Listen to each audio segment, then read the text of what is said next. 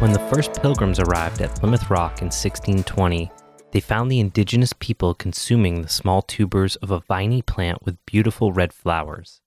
This plant, which took over the various openings in the forests due to the native stewardship practices, goes by many names, but one that has survived into the modern era is hopness. The common name you might be familiar with is the American groundnut. Because of its widespread abundance, again, because of the indigenous people of modern-day southeastern Massachusetts, groundnut is arguably the only reason European immigrants survived those first winters. Despite this being a foundational part of the landscape's history, there are no monuments to its significance. It's not the focal point of a national holiday, and it remains virtually unknown to most Americans. The American groundnut represents a common thread in indigenous crops in North America, and represents a pivotal point in the evolution of the diets of indigenous people.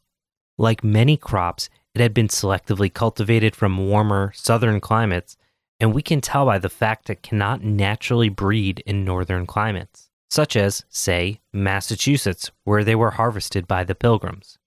We now know that there are varieties of persimmons bred for cooler climates, and warm weather crops like corn had only recently reached northern parts of the modern United States at this time. History imagines these stories to be static, but the arrival of the Pilgrims acted like a cleaver against the unfolding thread of time. Let's fast forward. Today we understand that groundnuts are not only flavorful, nitrogen-fixing, and perennial, they are incredibly healthy foods. Remember those clearings I had mentioned in the forests where indigenous people harvested the tubers? Planting nitrogen-fixing food crops on lands that had already been exhausted from annual crops seems like the best way to produce food while restoring the same site.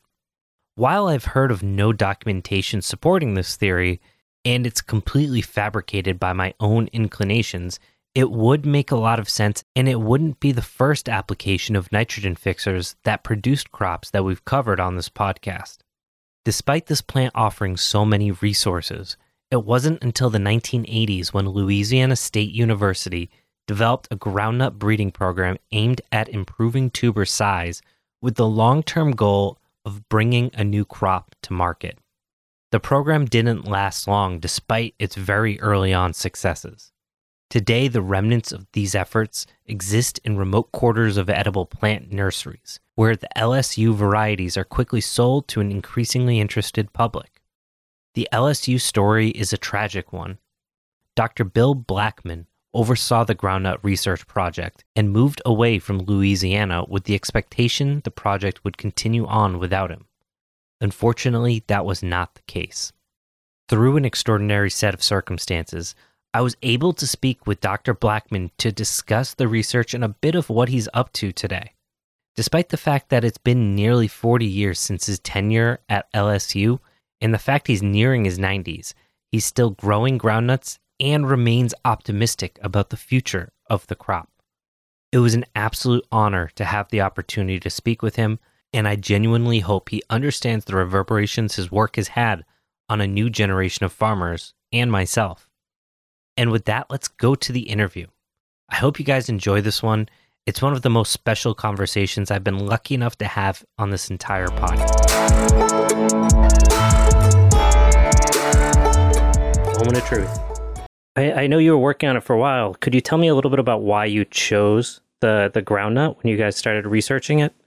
I had a research associate just loved wild plants.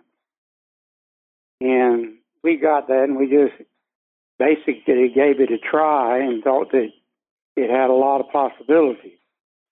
You know, there's a good bit of it being sold now. I've sent out a lot of samples to different people, and then there's some seed companies that are selling it. But we got interested in it because it looked like it had good nutritional value, and it was a fun thing to work with. And then down in LSU, it grows down in Louisiana, it grows all over the place. And so we gave it a shot, and our first results encouraged us, so we proceeded on from there. When I left LSU, I thought they were going to let Bert continue. Bert with his name, continue to work with this plant, but they kind of moved him to doing something else. And I brought plants with me and worked with them some up here, but I'm not in a good position to, really carry on the work, but I can't do a lot of replication. But we made a lot of progress. Like I said, there's several seed companies at one time that were selling them, and they have people that are growing them, and they also working on them in Korea. I sent them some samples. Awesome. It sounds like you thought there was a lot of hope for it to be a viable crop for folks that... Yes, I do. I think if I had not left LSU, it might be a crop now. Oh, wow. And people are growing it in the gardens and stuff. Thing is it has a high nutritional value and a pretty good taste to it, but it's a viney plant, and it's a little difficult to grow on a large scale. We were working on that and hoping to get some plants that weren't quite so viney. Yeah. But I was sorry that they didn't continue it, and that nobody is really, right now, as far as I know, trying to improve it. Now, Stephen Cannon up at Indiana, I think, but he did some work with it, but he was not in a good position. One of the problems we had, I'm jumping about a little bit, one of the problems with the plants that Bert and I developed is they were from Louisiana, and it's photoperiodically sensitive, so it's hard to do breeding work with those if you get further north. Yeah, that's something, I live in New England, and they exist around here, but yeah, they don't breed naturally in this area. So you brought up the vininess, which is interesting because I've thought about, as I've grown it, how would you do this on any meaningful scale? So if you had been able to work on it for a longer time, was that you were looking to have it put more energy into the roots and the tubers, and was the goal to figure out a way to manage it, or to actually try to select for less vininess? Well, we were working with it. When you do breeding, you take what you get and you see if you can adapt that.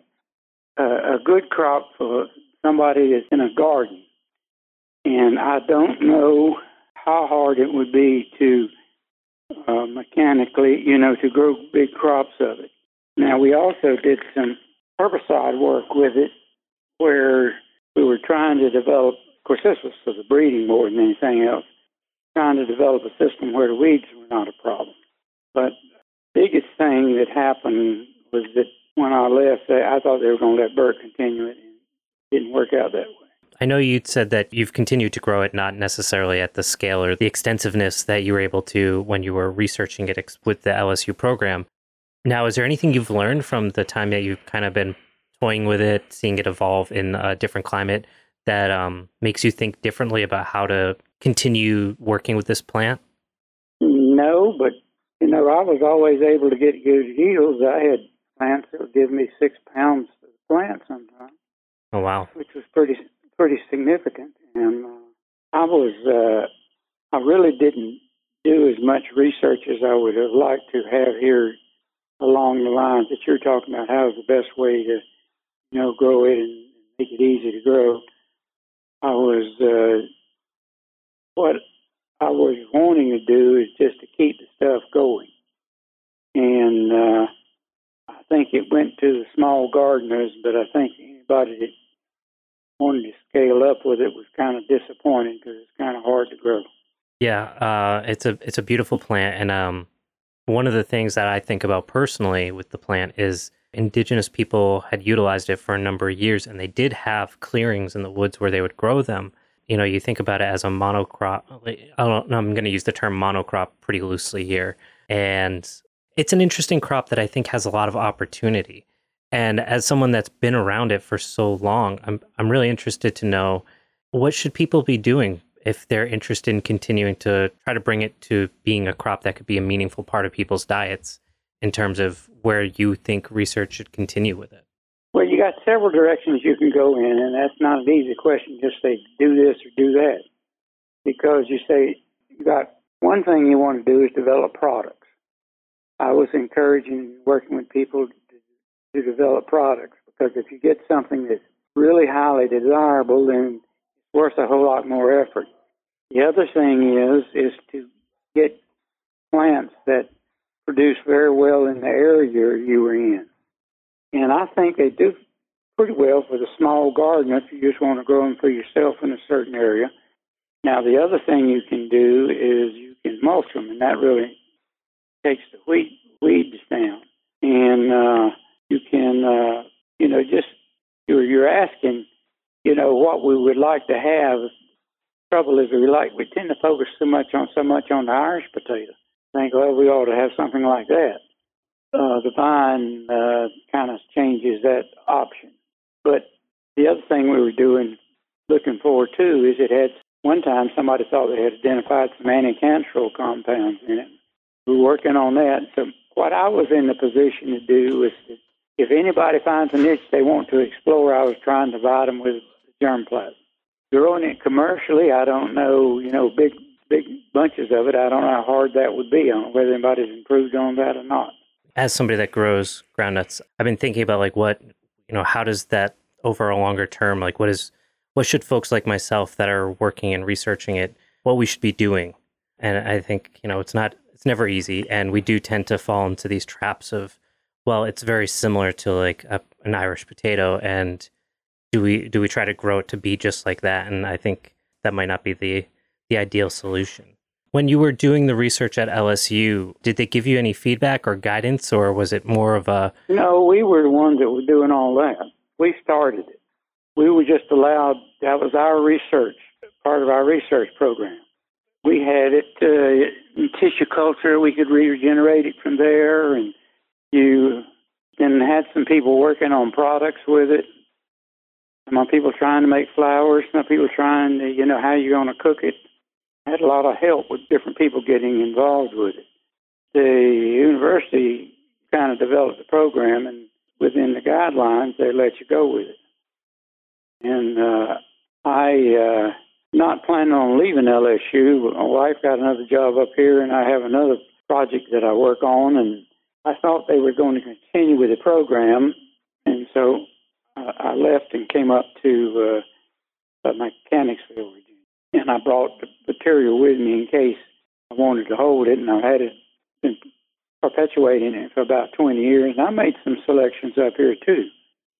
And I've gone out, and as it grows around a lot of places up here, I've gone out and gotten wild seed. And there was one guy over near Charlottesville that was working on it for a while. He found some around I think it was Thomas Jefferson's house. But that had nothing to do with Jefferson growing, and I think it just happened to be that some plants had gotten started there, and he got interested in it. And I thought he was going to work on it, but I hadn't heard from him in a while. And there's a seed grower down in, I think it's in North Carolina, that distributes it, not seed growers. It's been distributed, and somebody's growing it for him. There's several people out there, and hadn't thought about it in a while. That's the reason I can't give you all these names right now. Sure. You've been working with this plant for, 50 years now, give or take. Do you think there's anything that people, it's become kind of a hot topic in my experience, the last decade or so, around the perennial crops, permaculture, those circles. Is there anything you think people might not know about it that just because you've been around it for so long, you think is important to know? Well, I think what you need to do, there's some people out there that just kind of are interested in this stuff. And I, at one time, had tried to start what I call the APIOS Tribune, and I was going to use that as an exchange. And I really only did about one issue of that.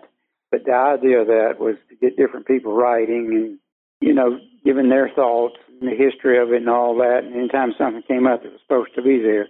I mean, the thing is we've got to learn how to produce it in an efficient manner.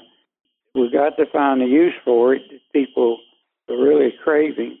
And I think there are a lot of people out there, but the biggest impediment to me is being able to produce it efficiently, grow it efficiently. Hey, thanks for tuning in to the Poor Proles Almanac. This is Andy, reminding you that if you're looking for more content outside of the scope of the podcast or sources, recommended readings, or ways to support us, you can find that at poorproles.com. Further, we've expanded our delivery into video content on our YouTube channel, where we're able to show step-by-step how to do many of the processes that we talk about within the podcast. We have also started a Twitch channel where we platform various folks on skills from DIY mushroom production to the various methods to keep land out of the hands of developers. Again, all this can be found at poorproles.com, and we look forward to seeing you over there. You'd mentioned that you're growing some and you've seen it kind of evolve a little bit since you've been in Virginia. Could you talk a little bit about that, what you've seen, or how that might impact what people up north might be thinking about doing with the plant? Well, there's two things you can do. Growing the plants from the south and the north is no problem. Breeding them up there is a problem because they don't get to a place where the seed are produced. They're earlier, like the plants around here that I brought, and the ones that were, I sometimes had to be very careful. I didn't put a cover over them to get seed set from them because they were my good plants, whereas I can go out in the wild here and collect seed. So what we were trying to do early in the game was what you're actually expressing the desire is, okay, how do you really get people interested in it? What's the most important thing? And so we were trying to get a productive plant that people would want to grow. And we made a tremendous amount of progress when you consider what the wild ones look like. We couldn't find any evidence, actually, that the Indians, they used to plant them at the campsite, but no evidence that they really cultivated them that much. Now, they were introduced into Ireland during the potato famine. That didn't really, when the disease-resistant potatoes came back, they stopped growing. I don't know how far along that got. If you take the potato out, then people would be more interested in it. And on a larger scale outside of groundnut, when you're thinking about like crops that I think, especially things like groundnuts, sunchokes, kind of those perennial crops that indigenous folks were harvesting in some capacity, are there any traits that you think, just from your experiments, that people should be paying attention to the most when evaluating a plant's potential for being basically a new crop? I don't feel like that at this time I'm in a good position to give you a reading on that. I used to be into all of that and keep up with it. And we had a variety of crops. I can't remember just which ones we had, but we thought this one had the most potential at the time, so we began to just focus on it. If you're kind of somebody that's got a farm that's growing a lot of these different things, first of all, you want to be able to, make a profit on it if you're trying to do that for a living.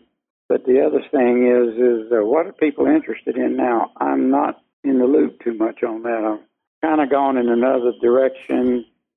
One of my side projects was challenging things in mainstream science that I don't think could be true, but everybody accepts. And that's awesome. That's what I've been spending where my efforts are now. Could you tell us a little bit about that? Like maybe one of your specific projects you've been working on? They argue about what the nature of time is. It's hard to tell. Well, let's just go back. I'll just state the special relativity. I'll just drag that out. Okay. It says that the speed of light is a constant to all observers. And that means if somebody is sitting on the other side of the pasture and you're sitting here, you measure the speed of light, it will be a constant. It will be a certain value. But if you run towards him and he runs towards you, the light constant will stay the same. And I don't see how that could be. But there's evidence, our measurements sometimes, you see, they used to think light, well, let's go back way back when, they used to think that the earth was the center of the universe. I mean, that went on for a while, and the Catholics, that was part of their religion almost, because that's what the Bible says. then they made some measurements, and some of the first people that were doing that, they kind of restricted them. They were not allowed to talk too much, but then now it's accepted. The sun is the center of our solar system. And but it was because somebody came up with some measurements that were sensitive. You go through a phase where you analyze them and say, is it right or is it not right? Then you got to think of an experiment that you can test that.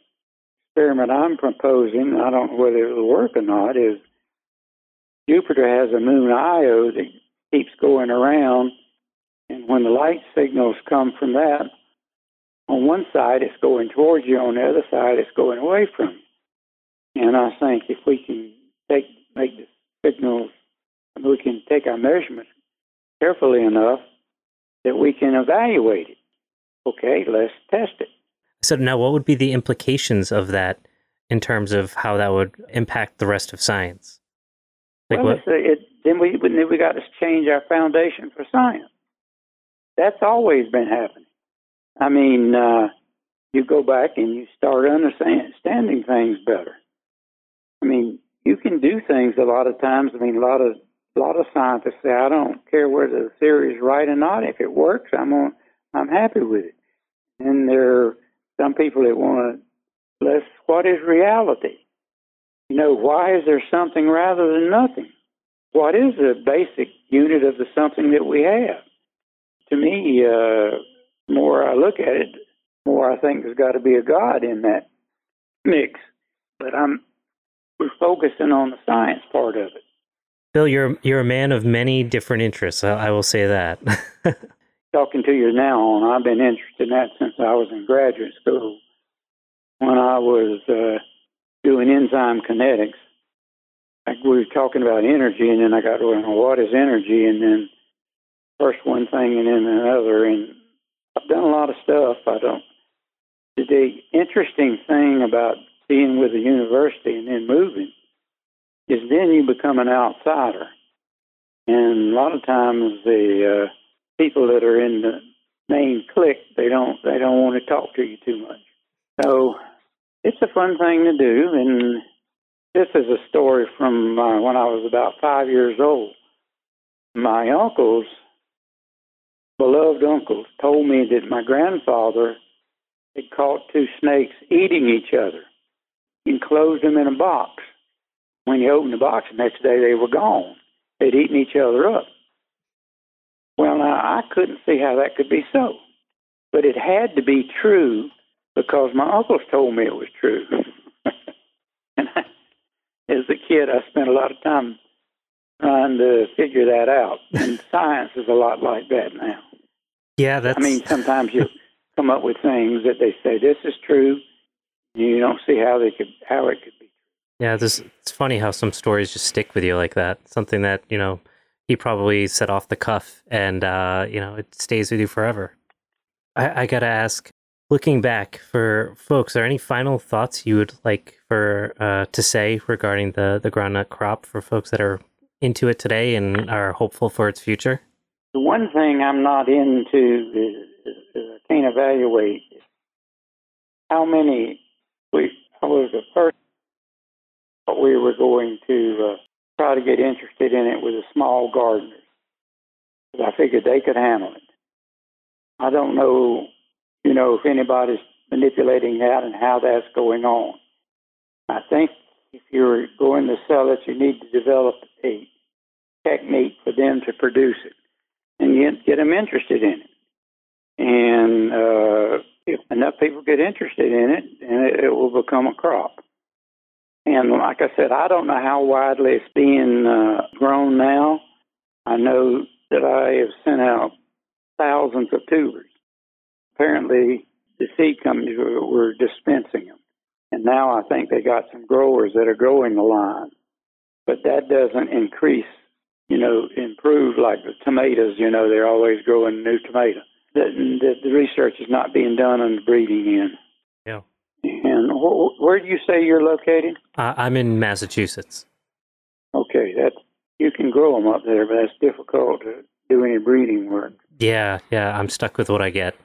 Bill, before I let you go, first off, thank you so much. I know you weren't expecting this. It was a total shot in the dark to see if I could get you on the phone. So thank you so much for taking some time to chat with me. I don't think you know how many people are going to be interested in hearing your thoughts on groundnuts because, they, like I said, they've made a huge swell of interest in the last 5 to 10 years. Everyone asks who's got LSU groundnuts. So to hear from the man who was involved with it himself, they're going to appreciate it. How many of the lines do you have? I've got some LSU, and then I've got some random ones. I don't even know what they're called that I've gotten here and there. But the LSU are definitely the best ones I've got. There'll be a lot of people eager to hear what you have to say about it. So I definitely appreciate you. I appreciate your time. Well, I'm glad you're interested in it. That's what I wanted, was some people to get interested in it. So I had that's the reason I had brought the stuff with me, and I'm kind of being phased out now because I got too many things going on. Before I let you go, I just want to ask, was there anything that you would want to bring up about groundnuts that you think is important that I didn't ask about that maybe people don't know? I can't think of anything. I just think that you're the kind of person that I want to get interested in it. You were the kind of person I was growing the tubers for, so she started. I mean, I've sent them all over the place. Awesome. I just appreciate hadn't it. grown in the last couple of years, and I don't know whether the ones I have on hand are that viable now or not. Only one way to find out, right? It bothers me that I don't have a big field going. I mean, a big garden plot going. Awesome. Bill, this has been fantastic. Again, I can't express how much I appreciate you taking some time to chat. Well, I'm pleased that you're interested in it. Thank you. Bye.